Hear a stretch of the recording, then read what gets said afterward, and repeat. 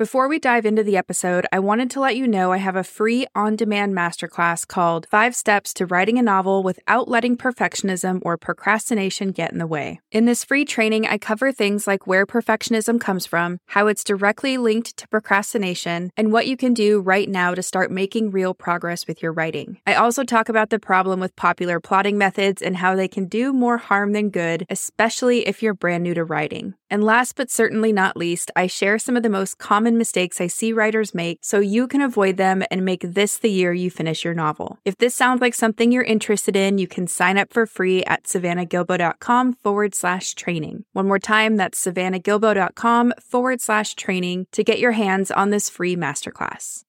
Everybody in the world has a story they want to tell. People love telling stories to each other. It's kind of the currency of humans. I travel all over in my job and people tell stories all over the world. It's definitely a thing people like to do. But I do think you just need to have the confidence that you can do it and give it a try. I mean, what's the worst that can happen, really? There's no real downside. Welcome to the Fiction Writing Made Easy podcast. My name is Savannah Gilbo, and I'm here to help you write a story that works. I want to prove to you that writing a novel doesn't have to be overwhelming. So each week, I'll bring you a brand new episode with simple, actionable, and step-by-step strategies that you can implement in your writing right away. So whether you're brand new to writing or more of a seasoned author looking to improve your craft, this podcast is for you. So pick up a pen and let's get started. In today's episode, I have something super fun to share with you. I recently sat down for a conversation with James Bessick, one of the writers who took my Notes to Novel course earlier this year, and we talked about his outlining, writing, and editing journey over the last 12 months. To give you a quick overview of James's amazing accomplishments, he enrolled in the Notes to Novel course in January. He finished a fully fleshed out outline by March, and then he had his 80,000 word first draft written by June. And at the time of recording this episode, it's mid-September, James is now working through his second draft. So he did all of that. He took the course, he outlined his novel, he wrote his first draft, all of that over the last 9 months. And that's pretty cool, right? So in the conversation I'm going to share with you today, James shares some advice for writers who might be struggling to get started. Like most of us, James is a very busy guy with a full-time job and a family, so I think you're going to like hearing how he was able to carve out the time to outline and write his first draft. He also shares how the genre framework that I teach inside of the Notes to Novel program and that I've gone over on this podcast before, he talks about how that finally took the overwhelm out of the outlining and writing process for him. And funnily enough, James says that he now suffers from the opposite of writer's block. So it's no longer that he struggles to get the writing done. It's now more like he has so many ideas and a writing method that works that he can more or less pick and choose which idea he wants to work on next. And that is a pretty great place to be if you ask me. So this is a jam-packed episode with my wonderful and talented student, James Bessick, and I'm so excited to share his story with you. So without further ado, let's just jump right into the conversation. Welcome, James, and thank you for coming on the Fiction Writing Made Easy podcast. I'm so excited to have you here today. Thanks so much for inviting me, Savannah. It's great to be here. Sure. Yeah. And you have a really fun story when it comes to deciding to write a book, going out and finding the help you need to make it happen, and then basically cranking out a pretty solid first draft in a handful of months, right? It's been pretty much a whirlwind. I'm kind of amazed I got to this point in some regards, but yeah, it's incredible to think where it all started from and where we're at so far in the process. Yeah, and we're going to talk about all that. We're going to dive deep into kind of each step you took to get there. But I think your story is a great example of what's possible for people. And I know it's going to inspire so many people just by hearing your story and hearing you talk about the struggles you had and even the aha moments and things like that. So let's start at the very top. Tell people who you are, what you're all about, what kind of books you like, what kind of books you write, all that fun stuff. Yeah, so my name is James Bessick. In real life, I work in software, nothing to do with writing. But I do a lot of writing in my work, just technical writing and presenting to people and that kind of stuff. But really, for the longest time, I've thought about writing a book. I suppose many people have, but it's one of those things that sits in the back of your mind and really haven't done anything with it for a very, very long time. And then at some point during the pandemic, I think I'd watched everything on Netflix, read everything I could get my hands on, and decided it was time to probably, see if I could write that book. Generally when I'm reading things, I do like reading a lot of young adult stuff, but I'd also read pretty much anything. So I'm someone who tries to read 8 to 10 books a year. Work life interrupts. I wouldn't claim I'm the most avid reader of all time, but I do enjoy generally reading. Yeah, that's cool. So like I said, we're going to talk through your writing journey. I'm going to give people a highlight reel, and then we're going to go deeper. So your highlight reel is that you, like you just said, you wanted to write a book. You enrolled in Notes to Novel in January. You had an outline done by, I think it was March, right? Yep. And then we had a first draft done by June, July. Then you got a manuscript evaluation, and I'm guessing you're working on your second draft. Yes. Yeah, that's pretty much exactly right. Congratulations, because that is it's September now when we're recording this. That's 9 months of actually going out, taking the action to write a book, outlining a whole draft that was solid, drafting by June, July, and then being done or almost done with the second draft, I'm sure. Yeah, a lot of it came down to planning. So the first time that the Notes to Novel came around, I didn't join the course because I couldn't commit enough time in my work. And I just thought there was no point in signing up if I couldn't really make that commitment. So I waited until January, until I knew my work life would calm down and I could really put the time in. But, I spent a lot of time going through the materials and doing all the exercises and really soaking up all the information. But then it came down to really, how do you carve time out of your life to do this thing? Because, we're all busy. I'm not different to anybody else, but I found that there was a routine where I could take an hour every morning from 6 till 7 before work started. And then I'd take 3 or 4 hours each day at the weekend. And although at the beginning it felt like very small steps, you're just not getting that much out, over time I was able to pick up pace and close the gap. So I didn't create an artificial deadline saying, it must be done by this time. Yeah. But I just wanted to see daily progress on the. Yeah. And that's so important too. I think a lot of people get so focused on that, I'm going to have it done in 6 months. And then it starts to put all this pressure on the process. Where if you do take the small baby steps, like you're saying, it's like pushing a boulder downhill. It picks up speed, it picks up moss, all that. But also structure wise in a story, once you get over a certain hump, it's like we start closing all the loops. So it actually does get easier if we just dig in and do the work.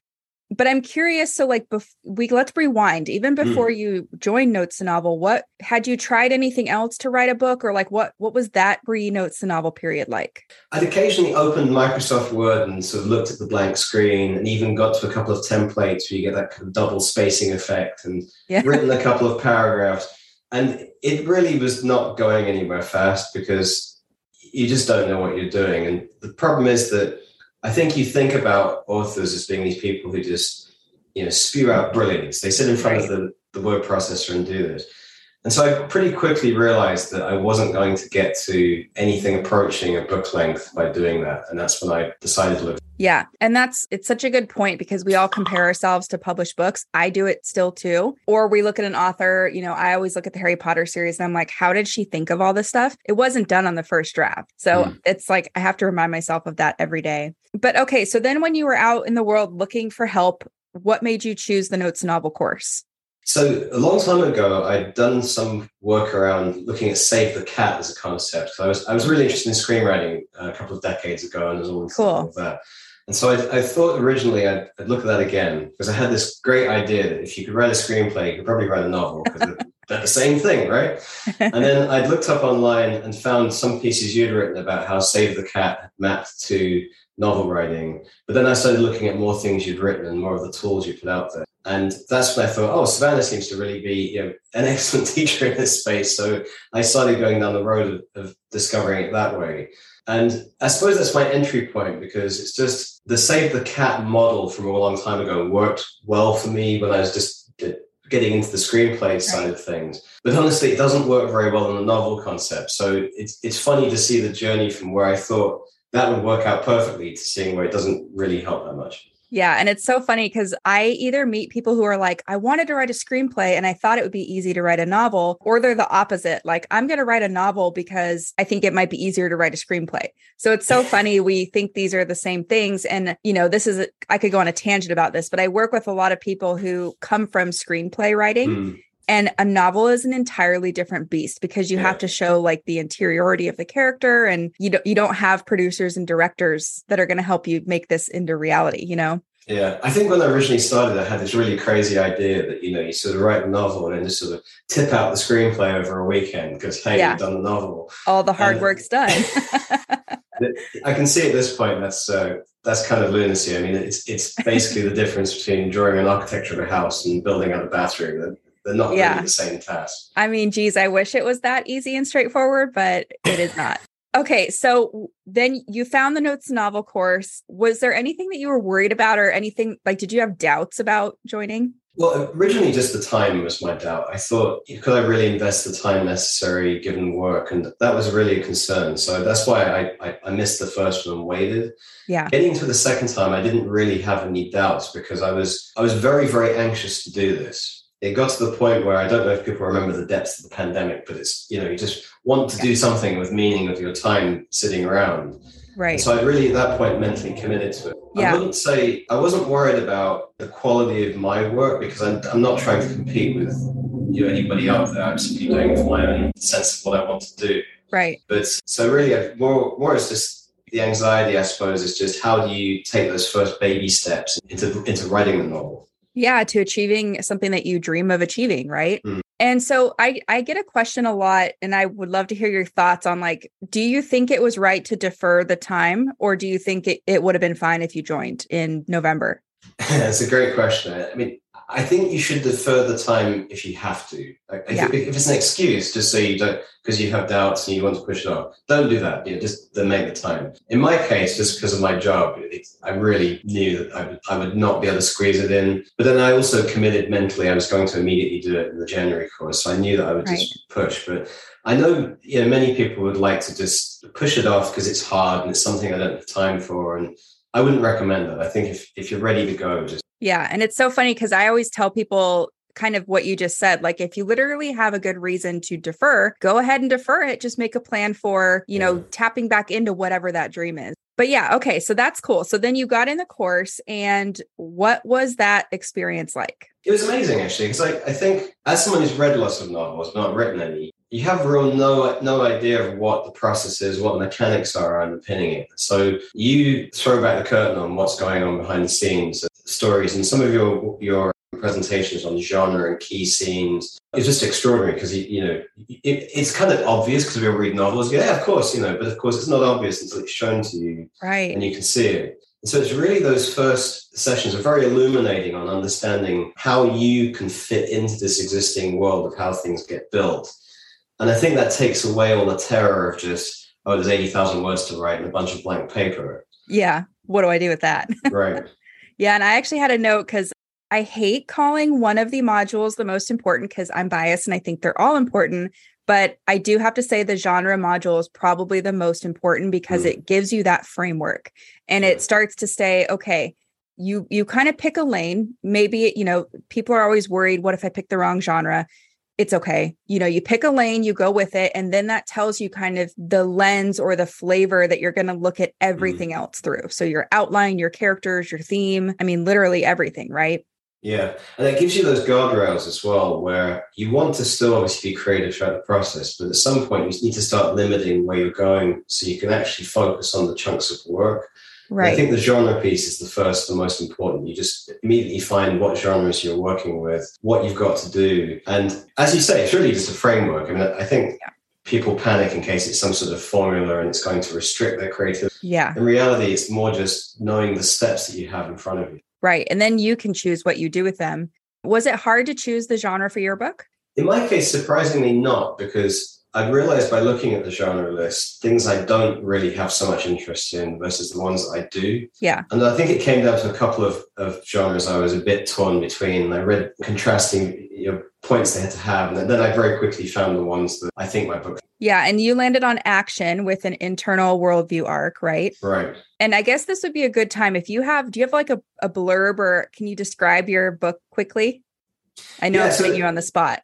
So essentially, my book is about a teenager who's basically has run away from home because he's been accused of a crime and he's living essentially off the grid down in Florida. And then events happen where he's called back home, where he has the ability to make things good again and repair events in the past through some magic. And so it takes him on a journey to essentially restore his name with his family, reconnect with friends from his past. Yeah. And one thing that's cool about your story, I'm just going to add a layer to that, is that I can't remember if you said this, but he was falsely accused of a crime. So in a way, going back home, he can clear up I'm trying to say it without spoiling it. He can clear up some of the mistakes and issues that he created by leaving. he can also clear his name, reconnect with some of the people that he misses in his life and all that fun stuff.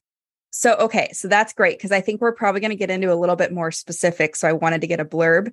But yeah, his life is at stake as he navigates all this. So I think you're right that yours might have been a little more straightforward to choose the genre. But I could also see you arguing like maybe at a point in your head, was it thriller? Is it crime? Is it, something else? But I think you made the right choice landing on action. So you picked your genre, you went through the course, fast forward to, I believe it was March when you had a finished outline. So that's at most 3 months from starting the course to having an outline. What was it like to create an outline? Terrifying. Yeah. Are you naturally a plotter? I think I'm not. I'm somewhere in the middle where I like to see where something goes and zoom out and then try to get some structure around it. Then when it feels too vague, zoom back in. Yeah. So I'm somewhere there. And I'd looked at outlining before just as a broad technique and just got lost because it's just a massive, massive journey.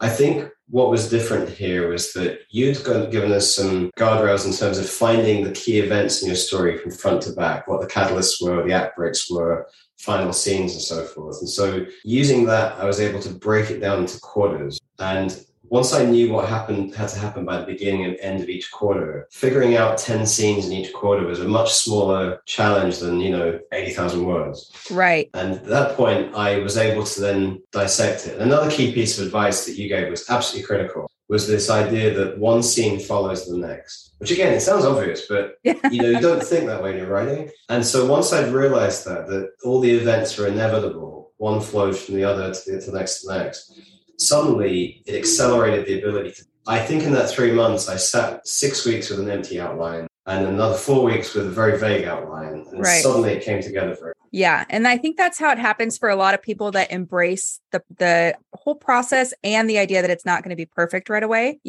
I find a lot of people to overthink that cause and effect, where it's like they kind of dismiss the fact that there's a character who, if you've created or fleshed him or her out in a way that is real, they're going to help you make the decisions just based on like what a human would naturally do. So did you find any of that where you were kind of like, gosh, this is a little easy?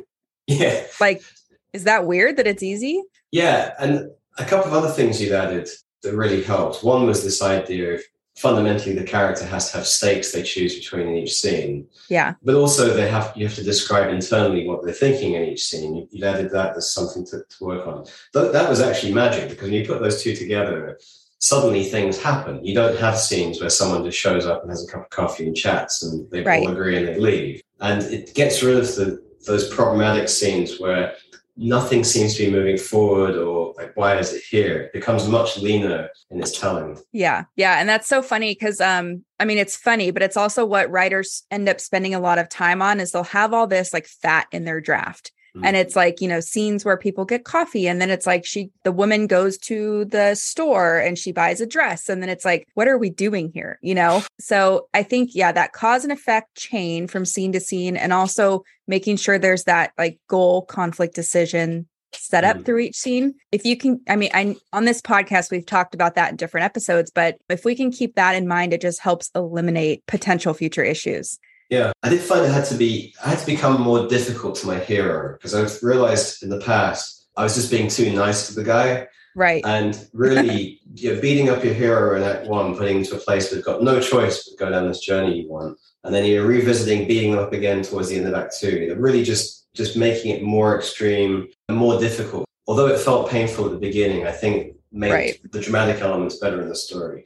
Well, and it's back to that truth of like, people don't change unless we face conflict, right? Because we'll sit on the couch all day if nothing's pressuring us to do something else. So I think it's one of the hardest things writers have to deal with is putting their character through something difficult, because we all identify with our characters to some extent. So we don't want to go through something difficult. Right. But so I remember there was a time through the Notes to Novel course that you sent your outline in for feedback. And there was like 3 main things that I remember saying. One was that you really did do a great job with the internal aspect of each scene. I remember that. And you just said that was a huge help. So I think that's kind of fun that you paid a lot of attention. It paid off because your outline was strong. And then there was a few notes about making decisions in each scene. Like some scenes you had your character face a choice choice. Other ones, we needed to beef that up. And then there were a few scenes where I was like, I don't know if we need this, or maybe we should move this here and there. Right. Do you remember anything else big? Yeah, I think those are the major things. And then it became this trick of how you could collapse a couple of scenes into one, or just do some compositing tricks, putting things together, or just removing them entirely. I remember the outline I changed probably 25 or 30% based on your feedback. And the funny thing is, I'd shown it to my wife, and she's an avid reader but doesn't know the mechanics of this. And so I showed her the first one and showed her the second one. And her reaction was, oh, this is much better. And she didn't know why, but she just read it as being much, much more engaging and just more to the point, basically. That's so cool. And so that must have felt good, because you're like, well, she noticed a difference right away. My hard work's paying off. But yeah, you did a lot of groundwork. You did a lot of the hard work during the outlining phase. So what was it like when it came time to actually write the draft? I was really ready at that point, funnily enough. I felt that I had the roadmap, and it was all just a series of, 42,000 word chunks at that point, more or less. Yeah. And so that's when I got into this day-by-day routine of just seeing what I could chew off each day. And I think initially it's hard. You're opening the blank page, and it's chapter 1, such and such happens.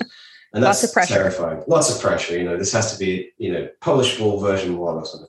But I think once you let that go and you just start producing words, it's critical. And then you said something as well that I thought really helped, was that don't edit what you've written, just keep moving forward. And so I'd written some real absolute terrible stuff. It just wasn't good. I was just getting from point A to point B, but it got me into the process. But I didn't then go back and then fix it, or when there were logical errors or missing characters. I just kept going until I'd essentially blasted through 80,000 words. And at that point, almost a cloud lifts, because you can say, well, I did it. I completed the challenge of writing this much stuff. Now I just have to make it. Yeah. And imagine, because it's very hard not to edit what you've written, but imagine if you had spent that time editing. You wouldn't have finished then with your first draft. You may not have finished even now. I mean, who knows, depending on how long you went back to edit. But also, because you said the clouds lift, and I think that is the best feeling for a writer to get to, when even though there's issues, it's like, okay, I know what this is, or I know what it wants to be. Now I can kind of make decisions for how I want to tweak things to make it that. Is that how you felt? Exactly. And there's something else that happened over the course of this, and doing the course with you, is that you realize the book isn't a final fixed thing. Right. It's a liquid piece of work that moves around any way you want it. And once you accept that, it becomes very liberating, because essentially you can have good parts, missing parts, whatever you want. It's just finding that path through, and only really gets locked at the very end when you choose.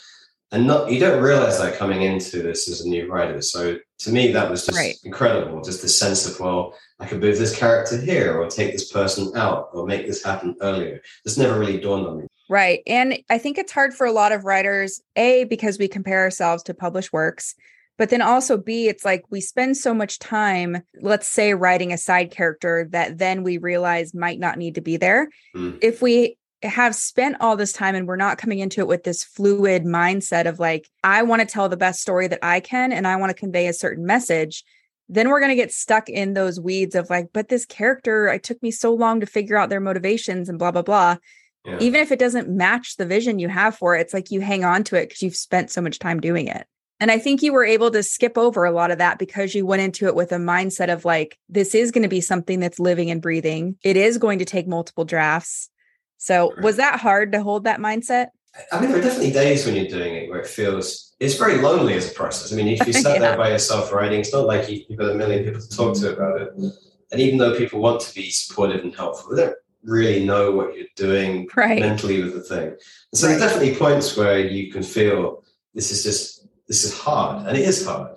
Yeah. But I think it's funny because after about 30 or 40% what was written, it started to become real. And it was much more like I was telling the story of some people I once knew, instead of it being this stick figure drawing. Isn't that funny? It was very strange. I've never had this experience before, but it's really bizarre how it just comes to life. And then you're kind of just finding the right words to describe the thing that happened. Right. Yeah, because you had done so much work to flesh out your character, whose name is Jonah. And if you do that kind of work up front, they do become real. And it is it's not anymore James moving Jonah around the chessboard. It's Jonah saying, I'm taking this action because of who I am and because of what happens. But yeah, I think that's really cool. And then so come June, July-ish, you were done with your first draft.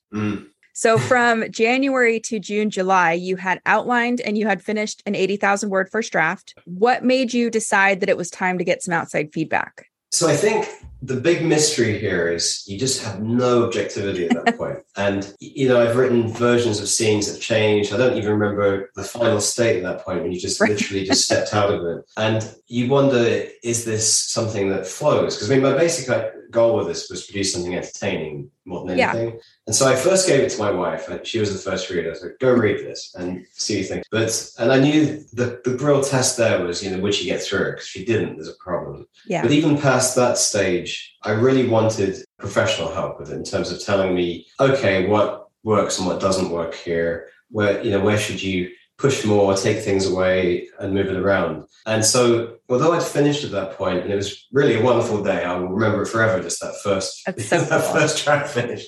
But at that point, I knew that there was more work to do.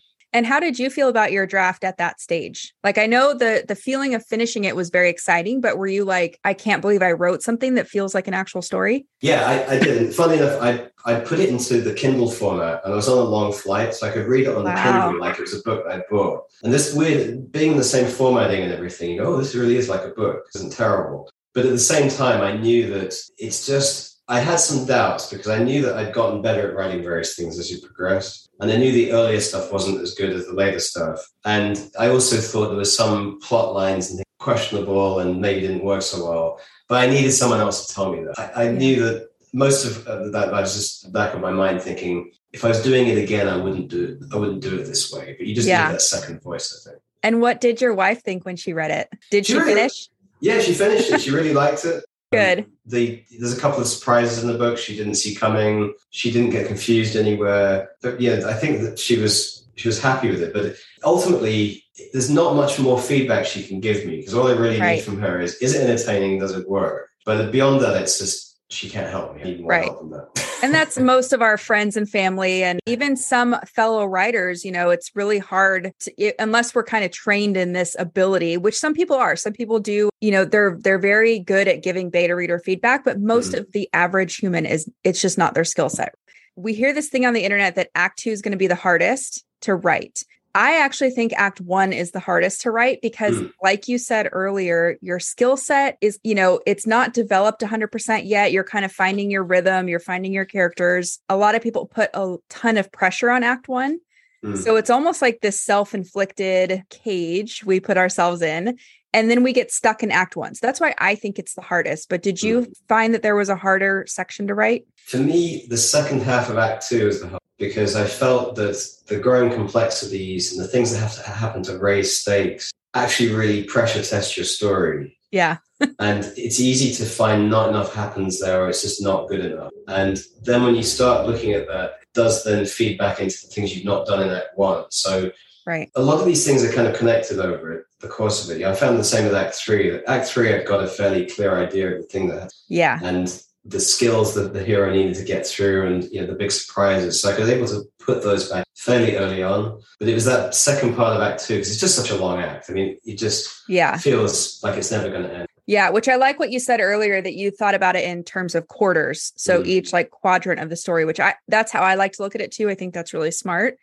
But yeah, Act 2 tests your characters and all that. It also tests your creativity and your skill as a writer, like you said, to up those stakes. So you were probably feeling that, because it always makes me laugh where someone's like, well, if I do this at the midpoint of my story, how am I going to make things worse? And it feels hard, but that's what it means to be a writer. We have to figure that out. Yeah, I think in the first version of this in my mind, a long time ago, it was a very basic story. And when I started making the outline, I pulled a lot of the big surprises forward so that it became more engaging. Yeah. And by the time you hit the midpoint, you've used it all up. Everything you had is basically there. And so that's when I think you get into, well, what's the story really about? And what are the real problems here? And that powers you through the second part of Act 2. So funnily enough, I'm now doing another outline.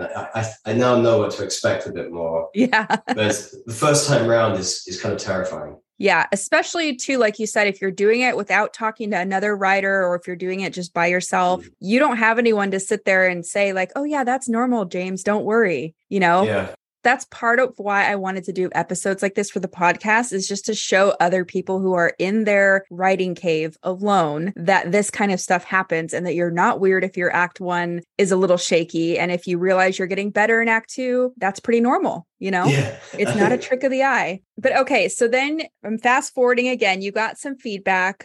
I have some notes on the highlights of the feedback, but what was that process like because you went into this thinking, I don't really know what else to do to make it better? Yeah, fundamentally, I had some thoughts around things, but I'm just too close to the material at that point. I could have just got into a loop of just moving things around and never gotten out of it. And so I do think having that second pair of eyes for me was critical, because your feedback throughout has been razor sharp. You can look at outlines, you can look at chapters and immediately pull things out that other people either wouldn't or it'd take them forever. And so that speed of being able to say, well, I see how this pairs up with the thousands of other books you've read really makes all the difference. And so that to me was the course correction, where I was able to get out again and say, well, yeah, that seems to, and then when you explained a lot of the things to me, it was very much common sense exercise of going, yeah, I agree with that. This could be better. I remember too that we agreed, or like you were like, yeah, I knew that was, maybe I needed to flesh that out more, or I had that instinct too.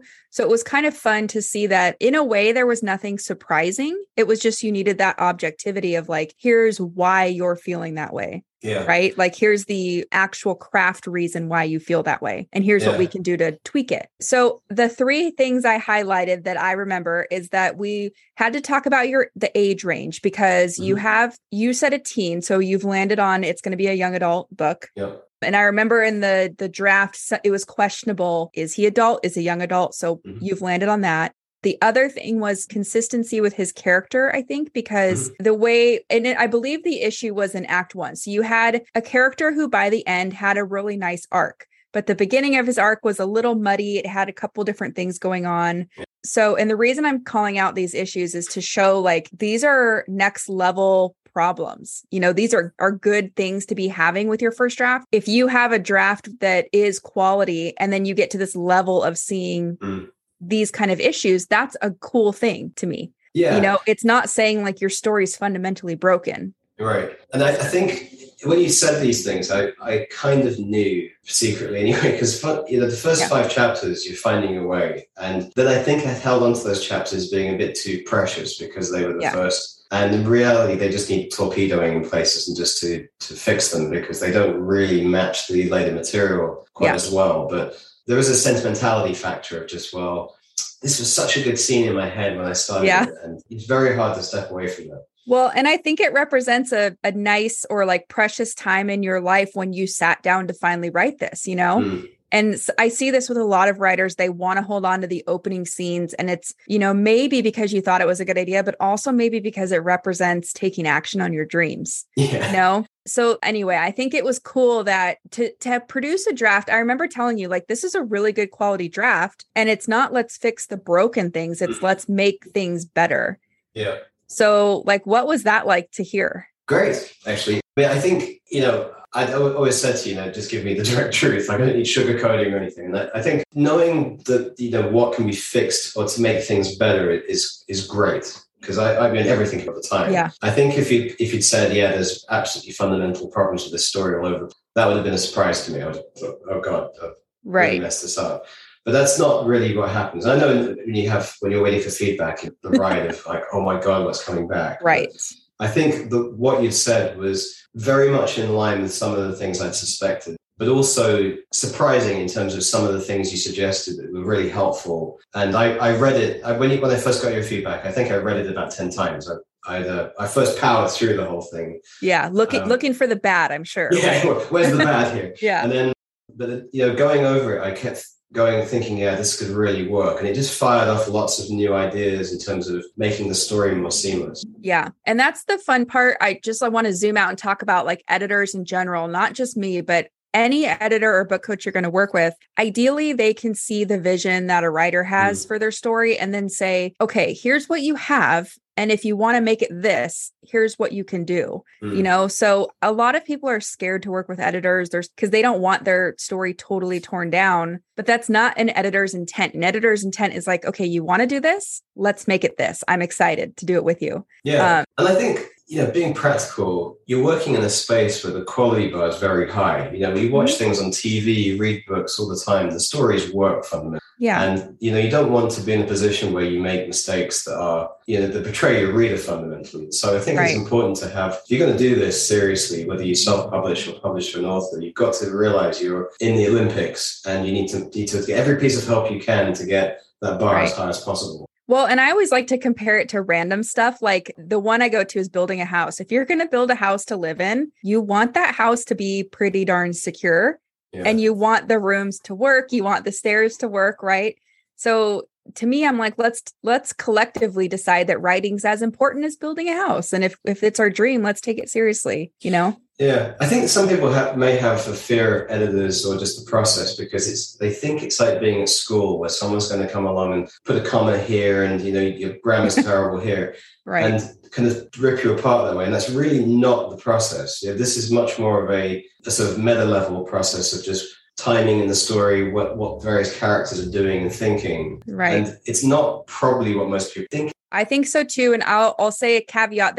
I'm sure there are editors out there who do that. So if you've had that experience, we're not trying to diminish. But if you find a good editor, an editor who really cares, which I know there are many out there, I always like to compare it as like, I'm your writing buddy now. So I'm going to help whoever I'm working with, in this case, James, I'm going to help him make his vision. Yeah. And that's the kind of editor or whatever agent, whatever person you're, going for, that's who you want on your side, is someone that's going to help you get your vision across the finish line. Yeah. So speaking of all that and the finish line, how is the second draft going now? So I took a month off, right? I completely did nothing for a month. And I just started into revisiting the outline. So I've gone into how that's going to look. And I'm much more confident going into the outline the second time around. I think you'd wonder, is it going to be very, very difficult? But I think it's really clicking into place. And now I'm getting to the point where I start the scheduling of how do I find the time each day. But I'm just revisiting that again. But the last couple of weekends, I started looking at how to get this outline into the right shape. And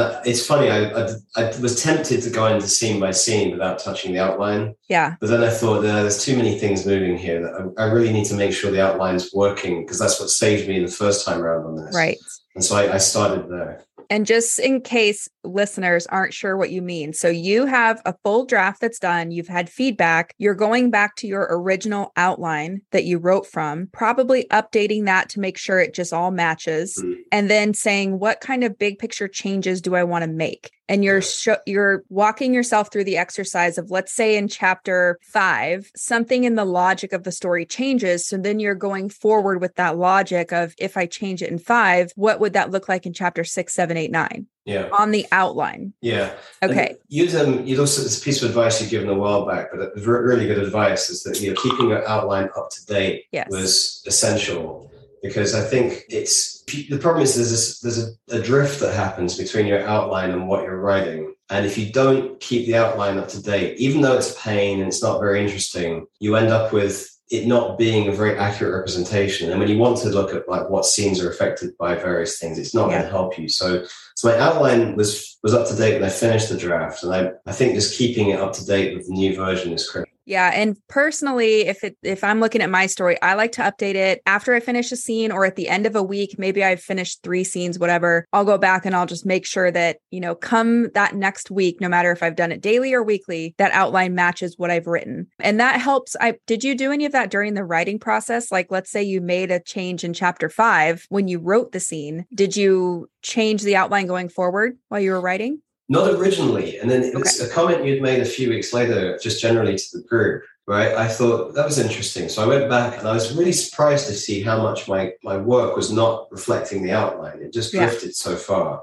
So I then started to be much more rigorous about keeping the outline to date. But honestly, it saves you, because when you get into the size of these novels, and you need to understand what's happening in various places, you can't go through the pages. You've got 30 or 40 files in Word or Google Docs, whatever you're using, and you've lost sight of where everything is at that point. And it's the outline that is your cheat sheet. Yeah, it's impossible otherwise. And I think it's important to highlight what you just said is that what you wrote was not matching your outline. And so you weren't using the outline as a rigid tool of like, I better get back to this. You were saying, let me update my outline to match my draft and then think through that logic going forward. Because a lot of people view outlines and they're like, well, what happens if things change? Just change your outline. Yeah, and that's actually the trick, isn't it? Because most scenes, when you start writing them, don't follow the outline. There's something that happens. The characters aren't going to be forced through the hoops that you were trying to make them do, and something else surprising happens. And so that's fine. I think that's, I really learned to embrace that. But you do have to bring it back to the structure of the story. The two things have to really be hand in glove. Right. And the only thing that happens if you don't do that is you're going to need more editing on the back end. Yeah. So the cool thing that I love about your story is that you did the hard work throughout the process of updating the outline, really making sure, like, even when you were outlining first, making sure that cause and effect was there, making sure the logic was there. Then when you started writing, you were diligent about updating it. And look at how fast you've been able to move through the process. You know, like, people think it slows them down, but it saves you so much time in the long run. I couldn't have done it otherwise. I mean, I really think, had I not gone through this process with you, I would be still staring at a blank screen. I really think this roadmap is the way to do this. And I know many people will say, well, I'm special and I'm different, but I do think everybody actually does need to break the work in some way into bite-sized chunks and decide how to deliver the 500 words at a time, 1,000 words at a time. I think this process does work in that, as well as also making sure that you're on track with something makes sense and is logical, tells well as a story. Yeah, I think it's that. And it's also the mindset of being flexible, understanding it's not going to be perfect, understanding that you're not going to have all the answers right away, just going into it, not expecting yourself to have everything figured out or to be a great writer right away. Yeah. So I mean, another golden piece of Savannah advice is the TK trick. So this one, it absolutely is worth its weight in gold. When you don't know something in your writing, I can't believe you did that, she said, because of TK. Right. You simply put in TK and move on and keep writing. And this was an amazingly powerful trick because fundamentally, otherwise you sit there for ages. Like, what is... Yeah. When you should be writing words. If you don't figure it out, then you're like, what's wrong with me? I should just stop today. And then you get all frustrated. But TK, it's T and K. So because it's not found together in any word in the English language. So it's really easy to find and replace. And actually, someone told me the other day, there is a word with TK. I can't remember what it is, but it's probably one we're not going to ever use in our books. So it still works. But I thought that was funny. She's like, actually, there is one. So I'm wrong. But anyway, all that's great. And then, so what do you think is next? Like, what are your publishing plans? That's $1 million question. I think you have a really good part of the course where you talk about the different options. I think have a lot of surprises. People not been in the industry don't realize how it works and what the trade-off is between the two. For me, I suspect the self-publishing route might well be the one to go for.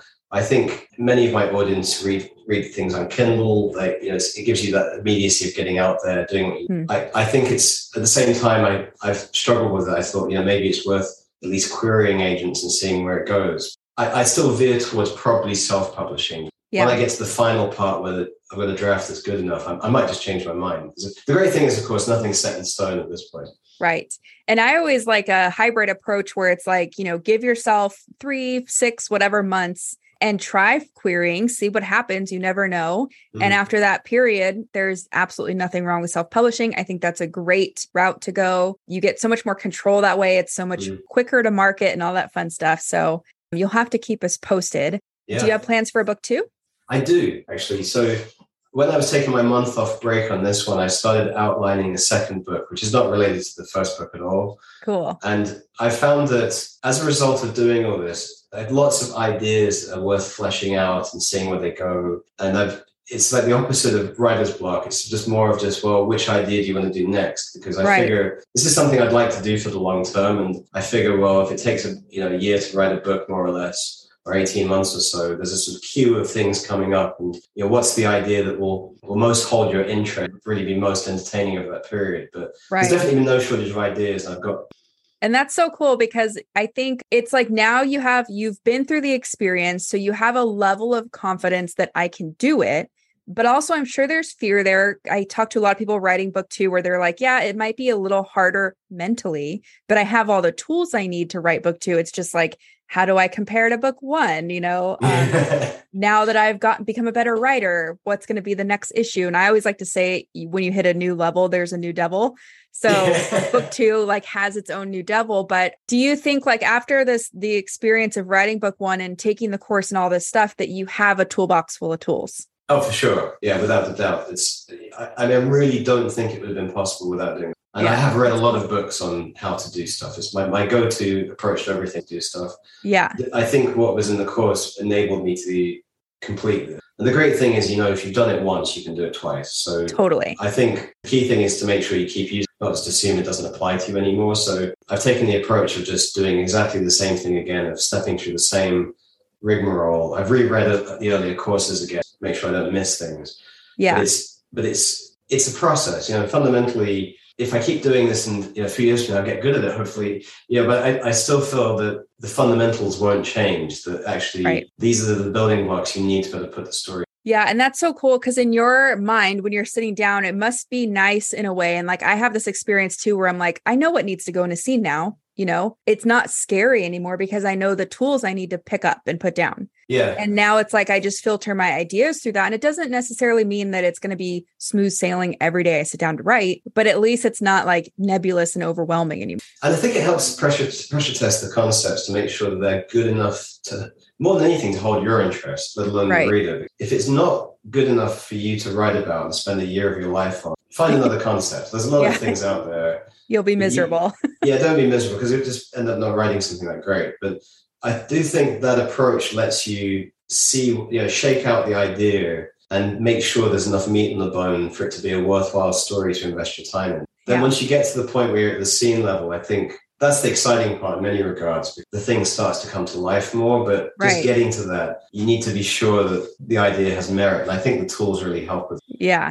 It's just like a nice backup to have, like you have the idea, you have the creativity. Now you have the confidence because you've written a book and now you have like the tools in your backpack that just make it all possible.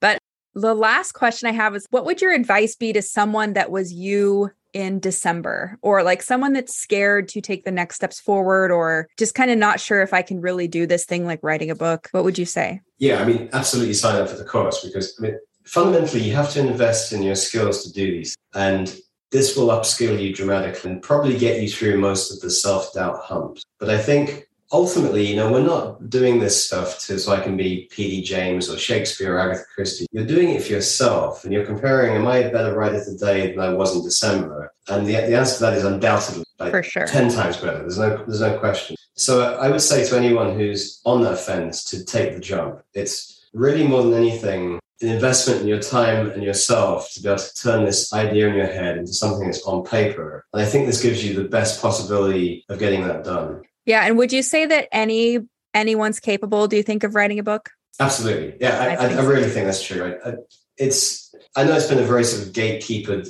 environment for many years, but everybody in the world has a story they want to tell. People love telling stories to each other. It's kind of the currency of humans. I travel all over in my job and people tell stories all over the world. It's definitely a thing people like to do.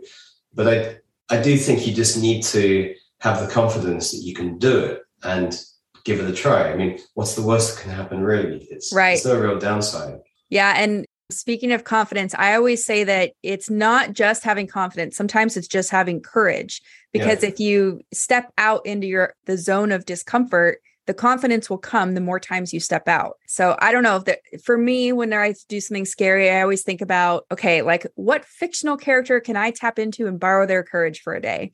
Because I literally do that with myself because I'm an introvert. Some things are pretty scary for introverts. So anyway, so James, it has been super fun talking to you, hearing all about your writing journey. I know that I got kind of a front seat to it, but it was really fun to zoom out and just like recap all the awesome things that you've done over the last 9 months. Yeah. 9 months. That's crazy. It's been extraordinary. And if I rewind, it's been a lot of work, but it's been without doubt that one of the most rewarding things I've ever done. Yeah. And I found that it's something I'd really like to keep doing. I have my job, my personal life, and that's all good. I feel that this is a separate thing that I really It's connect with and I enjoy doing. Yeah. So to me, that's having the book is great, but actually finding the fact that I enjoy doing it has been even better. Yeah, that's so cool. And I know that people are going to want to, see what you're all about and follow along on your journey. So where can people go to find you, learn more about you and all that fun stuff? Best place is Twitter for me. So my Twitter handle is JBESW. My name's James Bezic, so JBESW, but everything I do is on Twitter and I respond to people text me. I'm also on LinkedIn and every other platform. Cool. And we'll link to some of that in the show notes. Do you have a website? I don't yet. But okay. So we'll link to some of that in the show notes just so you guys can get in touch with James if you want. But thank you, James, so much for spending time with me. And I can't wait to see what's next for book 2. I can't wait to have you back to talk about book 2 because I know that, maybe, I don't know, another 6 to 9 months, there will be a book 2. So it's very exciting. Thank you so much for coming on and sharing your story. Thanks so much for inviting me, Savannah. It's great to be here.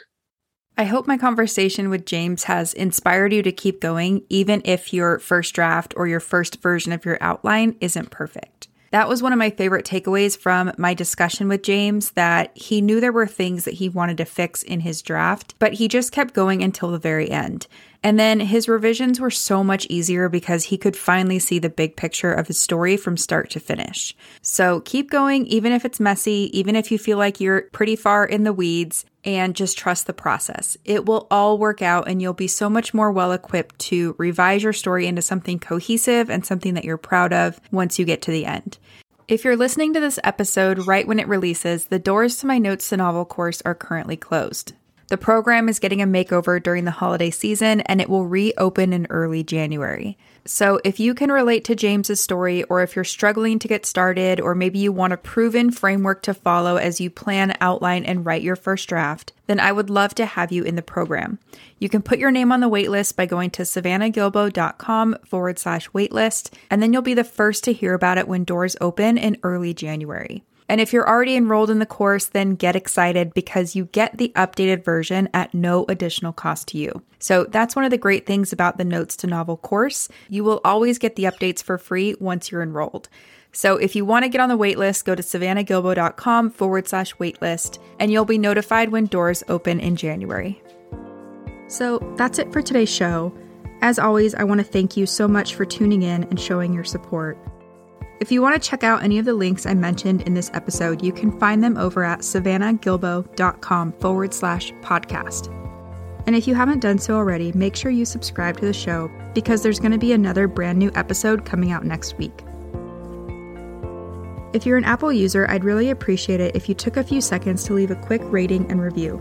Your ratings and reviews tell iTunes that this is a podcast that's worth listening to. And in turn, that helps this show get in front of more fiction writers just like you. So that's it for today's show. I'll be back next week with a brand new episode. Until then, happy writing.